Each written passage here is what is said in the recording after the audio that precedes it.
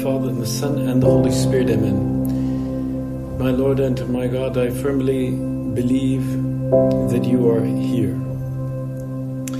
that you see me, that you hear me.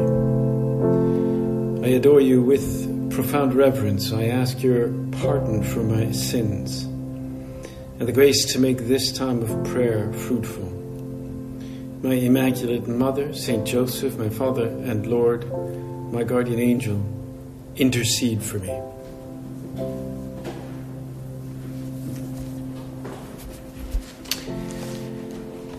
Well, as I imagine you know, tomorrow is the anniversary of the election of the Prelate of Opus Dei, Monsieur Fernando Ocaris.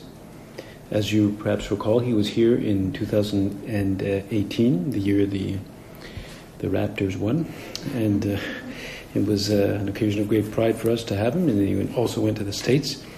We all remember that great moment when he was here, and it's only been 4 years, I believe it is, that he was elected as Prelate of Opus Dei. Meaning that he was elected. He was chosen from among his confreres in a simple ceremony, and now he is at the head of Opus Dei. And it was a simple choice, and it wasn't a big ceremony or anything. And of course, what is a reason for, you could say, rejoicing today is that he became the Prelate of Opus Dei, but it wasn't a big, sudden change in direction. There was true unity, and there was continuity in his leadership of Opus Dei, this little part of the church, this little institution in the church, which is Opus Dei. Perhaps there are some changes that are perhaps more than anything cosmetic, or simply changes that are changes with the times and with the desires of the Pope. But essentially, there's a beautiful continuity with the spirit that God gave our founder, Saint Josemaria, and his successors. And the new prelate doesn't go and simply completely reverse all the policies and all the decisions of his predecessors, as we see happens in the world. When a new election takes place, the new guy just says, okay, I'm just going to do it all according to how I see. And there's no continuity, as though everything that the former person did has of no value and must be completely changed. The fact that we live in a society where that is considered normal, and that we live in such an opposing vision of society is part of what leads us to this disunity and this sort of sense of fragility, because there's so many different visions. In this case, in politics, but of course, even it's the case in the church. And it happens that right now we are in the middle of the octave of prayer, or week, or an octave of prayer for Christian unity, which started on the 18th of January and will end on January 25th, which is the feast of the conversion of St. Paul. Because Jesus prayed for the unity among his apostles, and in some ways you could say he prayed for the unity among the members of Opus Dei, because we are in that very same church. And interestingly, Pope Francis said on Wednesday that the Lord did not command that his disciples be united. No, he prayed. He prayed to the Father for us, he said, so that we might be one. This means, the Pope said, that we are not able to achieve unity with our own strength. Because our Lord said, keep them united, that they may be one as you and I, Father, are one. Referring to the unity that is in the Blessed Trinity. There is a diversity of persons. There are three persons in the Blessed Trinity, but there is, of course, the beautiful unity of the Godhead there. And so Pope Francis underlined the fact that unity in the Church, unity among all the churches, whether they are the Protestant churches who are together with the Orthodox Church and the Catholic Church, and for that matter all the Christian communities, that we arrive at a unity is a gift. And it is a gift that we must request through prayer. And each one of us really deeply needs this gift. And we know that we are not able or not capable of preserving unity even within ourselves. Even St. Paul, this is what Pope Francis mentions, felt the painful conflict within himself. Sometimes you want to do good, he had dreams of doing great things that he saw the apostles do and to teach the great, beautiful teaching, but he also had inclinations to evil. Or he was inclined towards evil. Like his body was saying, no, do this. And his spirit was saying, no, this is the good. And that division within man himself, which St. Paul grasped, is at the root of the divisions that lie among us, whether it's in politics, whether it's in families, whether it's in society, between nations, and, even among believers. There is this, lack of unity and this division. And it ultimately comes down to the fact that we ourselves are not fully united. We don't fully want what God wants for us. We kind of do, but we don't. We sort of do sometimes, and then we say no. And that sort of division that we have within us, that desire sometimes to do the good, but at the same time desire to sin and not do the good, because it seems appealing and more appealing, at least in the immediate sense, that comes from sin. That's the division that we have within us that comes from sin. And ultimately, the true remedy begins by asking God for peace, by asking God for reconciliation, for unity, and these are things that only really God can give us.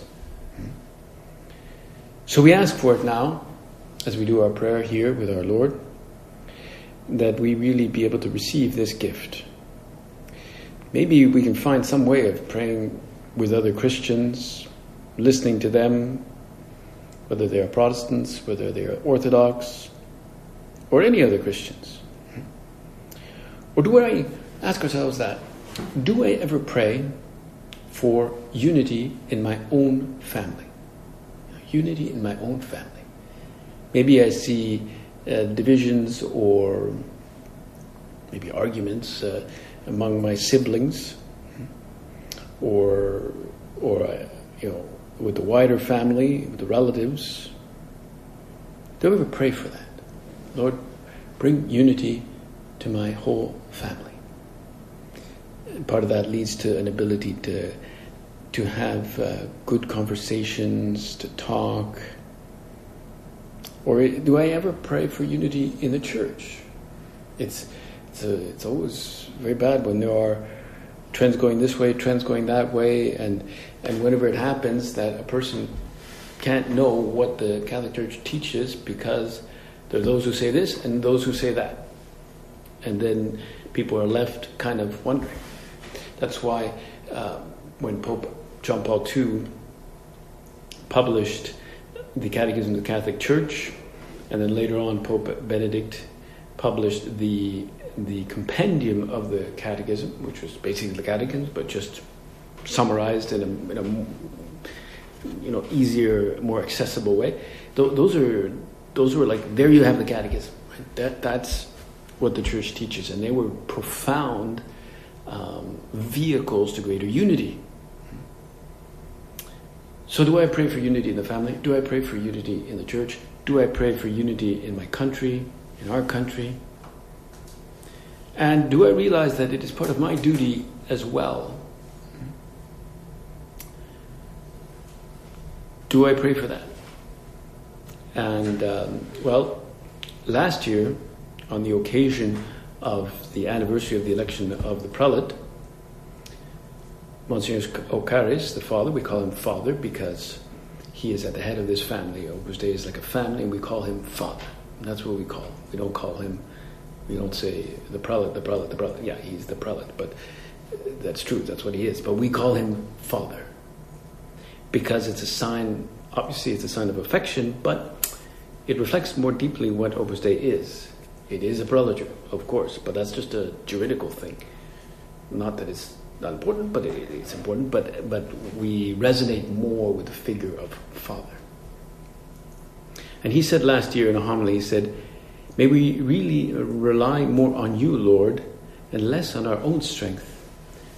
And when we experience our own weakness, help us to be happy, knowing that you have chosen us with this weakness, because you love us. Because you love us." And that fits very well with today's gospel, in which we have an account precisely of how Jesus chose the apostles. It's the beautiful account from the St. Mark. Today, in the second week of Ordinary Time, Friday, from St. Mark, chapter 3, we are told that Jesus went up the mountain and summoned those whom he wanted, and they came to him. So he summoned, I want you, I want you, I want you, I want you. So 12 guys, and they came to him. And he's now on a mountain. It's a beautiful scene. He's on a mountain. They're kind of like away from the ground. He summons them. They come to him. And then it says he appointed 12, whom he also named apostles, that they might be with him and that he might send them forth to preach and to have authority to drive out demons. Of course, what demons love to do is divide people, families, the father against the mother, the sisters against the brothers, like the orcs in the Lord of the Rings. They're always they're so creepy looking, but they're always fighting each other, right? So they're pretty easy to fight in the end. They're ugly and massive and vicious, but you just get them to fight each other and that's it. They're done, right? Because they're so lacking in unity. And he appointed the 12, and then he names them Simon, whom he named Peter, James, son of Zebedee, John, the brother of James, whom he named Boanerges, that is the sons of thunder, Andrew, Philip, Bartholomew, etc. He names all these apostles. So he chose them, and then you could say he gave them abilities. And when you play a game like soccer or volleyball or lacrosse or field hockey or something, usually you make your own team and you choose the best players. You have all your friends there and you say, okay, I want you, I want you, I want you, I want you, and you choose the ones that are best. That's what I would do. I would choose the best people that I see on the field, right? But Jesus doesn't do that. He just chooses those he wants, and then only after choosing them does he give them the qualities to score goals, basically, right? To win. And what's beautiful is that later on he involved also 72 disciples. So he's got the 12, and then later on it's recounted in St. Luke. He sent out 72 in pairs. I don't know if that means that each apostle was in charge of 6 men or something like that. So 12 times 6 is more or less 72. So, but he had them fired up, and some of those people that he sent out, some of those disciples, might have they were not apostles, but they might have been healed by him. These were people that listened to him, and maybe there were thousands more. And He tells them to go out without provisions, under great dangers. He even says, don't greet anyone on the way. Don't greet anyone.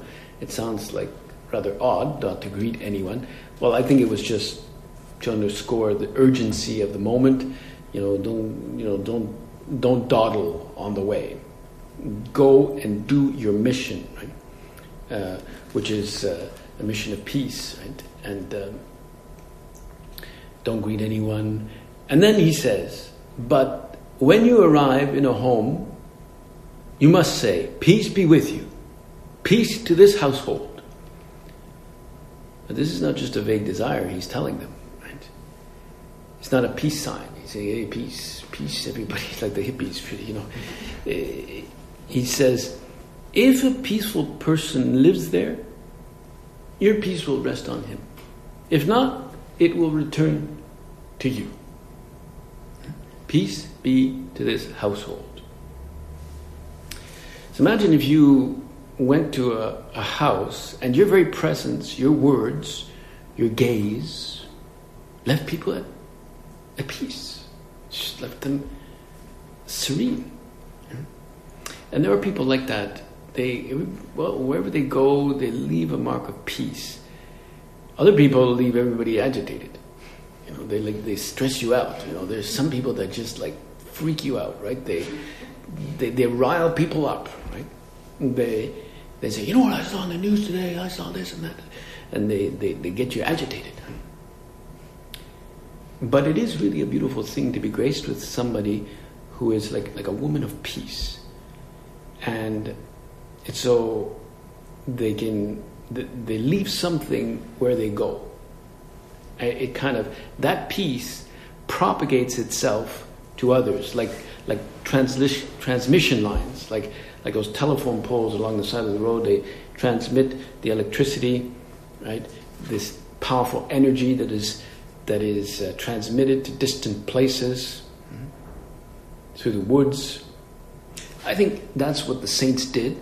The saints transmitted peace wherever they went. They were like the apostles who, say to this household, peace be with you. And if there is a man of peace, it'll stay there with you. And the saints did that. They bolster others and give them the confidence that God is really there. There, that is, not just in the house itself, but among the people. Other people fill you with worry. They put you on edge. They complain about their problems. And maybe they complain about you. You should be like that. You should be like this. And that can agitate you because you can start to believe it. Pedro Casiado, who was one of the first collaborators of Saint Josemaria, I think he was from Valencia. He was studying architecture in the 1930s, and he recounts the effect that it had on him the first time he met Saint Josemaria. Now he was Catholic, of course, but he was not particularly practicing, and he had no real interest in religion as such, much less talking with a priest. His father was somewhat anti-clerical, and his friend said, look, I want you to meet this friend of mine, his name is Josemaria Escrivá, Father Josemaria. He says, what do I want to talk with a priest for? What are you talking about? I don't want to talk with no priest. I mean, priests are priests are priests. I don't care. No, he's right here. He's in this room. What, you want me to talk to him? Well, I mean, and before he knew it, he was in the room. And then Saint Josemaria came up to him and greeted him with such warmth and such kindness, and he was just like, whoa. He was just suddenly, he suddenly wanted to open his heart to him. He wanted to tell him about his whole life. He suddenly trusted him and felt just immensely at ease with him. And before he knew it, he said, Father, can you be my spiritual director? And that's what you call putting somebody at peace. Can you be my spiritual director? And he didn't even know what spiritual direction was. Right? And I'm convinced that this was not a kind of charism or charisma that Saint Josemaria had. No doubt he had some kind of charisma, but I think it was the deep peace that was very attractive when people met him. There was something very supernatural at play here. And there's no reason why it can't be at play in us too. So that we have to be like the village fountain, right? People go to the village fountain or the village water pump, and they go and fill their buckets, and they go away from the fountain or the bucket or the pump with their buckets full, or they clean their buckets there, and they go to the pump and they pump, and good that they pump from us all day long. It's okay, because then people go away from us, they go away clean, refreshed. I heard of a priest who the one thing he remembers from his childhood in the village was precisely the village fountain, and how people would go to the village fountain and fill their buckets, and the ladies would go and clean their things, and then sometimes he would go and the village fountain, for whatever reason, was not on. I don't know, it was turned off, and there would just be dogs hanging around, and nobody's, who's going to go there? It's just some lonely cat, a sparrow, fluttering around.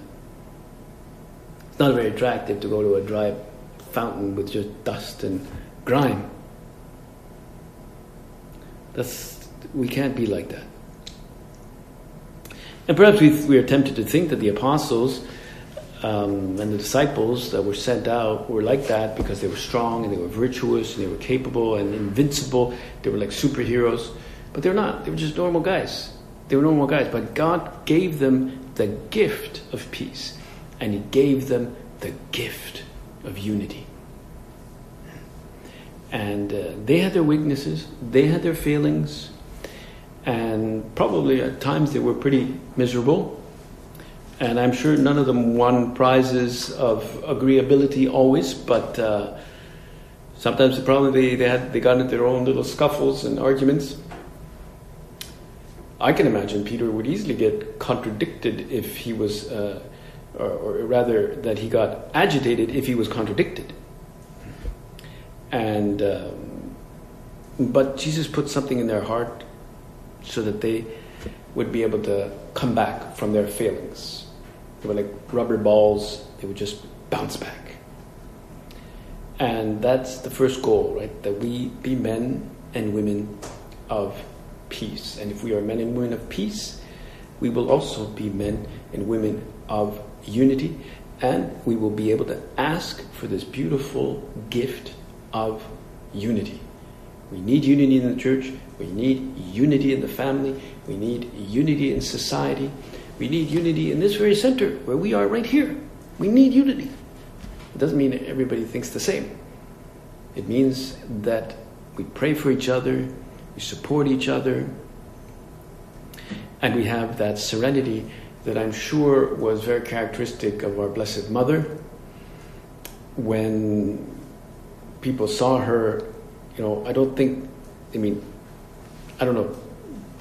They probably saw her not this idealized image that we see sometimes of Our Lady, like Our Lady of Lourdes carrying a rosary. I don't think Our Lady had a rosary, the way she is now in heaven, okay. But there she was most likely with a water jug, precisely a water jug to keep us refreshed. Let us ask her to intercede for us so that we be examples of unity among us and peace for those who come in contact with us. I thank you, my God, for the good resolutions, affections, and inspirations you have communicated to me in this meditation. I ask your help to put them into effect. My Immaculate Mother, Saint Joseph, my Father and Lord, my guardian angel, intercede for me.